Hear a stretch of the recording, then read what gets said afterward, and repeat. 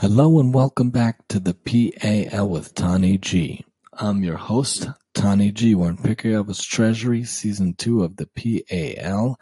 Questions, comments, suggestions are always welcome at MaximumTEE@yahoo.com. We're in Chapter 1, Paragraph 13, Parak Aleph, Mishnah Yud Gimel. Spread word and please let people know. We'd love to reach more people. Hu haya omer, he was accustomed to say. Who was accustomed to say? Hitler was accustomed to say, as we were just hearing from him in the last Mishnah, Negit Shema Avad Shemei. He who seeks renown loses his reputation. Udala Mosif Yasef. He who does not increase his Torah learning decreases it. Udala Yalif Ketala Chayav. He who refuses to teach Torah deserves death. Uda Ishtamash Besaga Chalaf. And he who exploits the crown of Torah shall fade away. So in this Mishnah, what are we talking about? What are we learning here? We see about losing reputation. Let's see what the comments say. One whose noble reputation is the result of self-promotion rather than the result of exemplary behavior will eventually lose that good name, Rabbi Yonah. Mishnah in Pirkei Avos also teaches us that there are three crowns, and the best crown is the Keser Shem Tov. There's Keser Malchus, Keser Kahuna, Keser Torah, but the best to have is the Keser Shem Tov. What you do in this world, you work for yourself to have a good name, to make a good difference in the world, and any bad behavior can make that good name gone. You have to have good exemplary behavior to have the good name, but not bad behavior. You have to try to do what you can to have a good name, make a good impact on the world, to make the world a better place. Rashi and Ramban go further, saying that even if one does not seek to promote himself, a rise to prominence may be a harbinger of disaster, for pride precedes a fall, as Proverbs explains. The sages cite Joseph as an example of how a position of power may bury one who occupies it. See Pesachim 87b and Brachos 55a. For Joseph, who ruled the Egyptian empire, died before his brothers, even though he was younger than they. He who does not increase his Torah learning decreases it. This translation follows the first explanation in Rav. One either ascends or descends in Torah learning. Nobody could be stagnant. We're either going up or we're going down. We should always make sure we're going up. If one does not continually increase his knowledge, he will inevitably forget that which he previously learned. Included in this directive is the duty to master new areas of Torah. The Talmud teaches that when the nights grow longer after midsummer, one must utilize those extra minutes and hours for learning. See Tanis. This is the sense of Hillel's teaching here. As Rashi says, life is made for growth. One who feels no need to learn more is spiritually dead. The gift of life is wasted on him, as Rav Yonah says. Oblivious to cheers and jeers, a person who cheapens himself for a bit of honor is foolish, for people will view him with scorn. By contrast, true Torah scholars are self-effacing people to whom the roar of the crowd means nothing.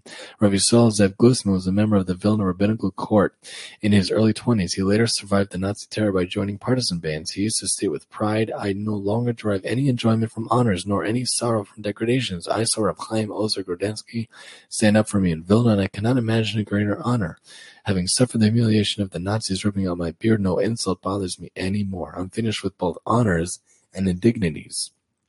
On a small level, we should also realize that honor is not what's important here, but making the world a better place through following the Torah and the mitzvahs and doing God's will is. He who refuses to teach Torah deserves death. The translation follows Rashi. Tiferes Yisrael explains that one who selfishly refuses to share his knowledge with others, either because he wishes them to remain more ignorant than he, or because it's beneath his dignity, quote-unquote, to teach people inferior to him, is contemptible. By cutting off the supply of spiritual sustenance to others, he spiritually chokes them to death. He deserves to be paid back in kind. God forbid. And one who exploits the crown of Torah shall fade away. One who abuses his Torah knowledge by using it as a tool for personal gain shall pass away from this world. Rav Yonah, Rashi, HaChassid Ya'avetz renders chalaf in the sense of chalif, in barter. He who derives personal gain from Torah study forfeits his reward in the hereafter. By foolishly taking material reward in this world, he has bartered away the eternal for the temporal. Remember, this world is just a corridor, as we'll learn, to the next world. The next world is the real world, and that's where we get the true reward. So don't waste it here. Don't look for it here. Rav Aryeh Leib, son of the Chafetz Chaim, was a child genius. We're looking at the bottom. Once he had occasion to present a Talmudic lecture to a group of exceptional scholars, whom he dazzled by resolving a difficult problem raised in the Shagas Aryeh. The listeners were impressed and expressed their admiration. The young Aryeh Leib was flattered and responded, I hope one day to be able to resolve all of the Shagas Aryeh's difficulties. Uncharacteristically, the Chafetz Chaim stood up and publicly rebuked his son. Such talk will never let you develop into a really great scholar. When relating the story, Rav Aryeh Leib would say, and sadly, my father's words came true. So we should realize not to seek the honor, not to seek the renown. We have to make sure we increase our Torah learning and not decrease it, and don't make sure not to keep the Torah to yourself. Make sure to spread Torah, teach Torah, learn Torah with others, and don't exploit the crown of Torah. Even though I don't know much, I know that I love Pirkei Avos and that we have a way that we could learn with you. We have the book, we have the means, and we have the ability, and radio is a wonderful medium. I've always loved radio, and that's why I said, let's do the OT talk because I'm an OT, and the PAL because I love Pirkei Avos, and we can learn together. So keep joining us, keep staying with us, and join us next time as we move over to paragraph 14 in chapter 1.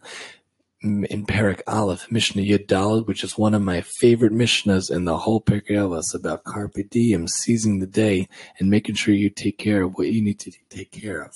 And we're talking on the PAL with Tani G, and I'm your host, Tani G.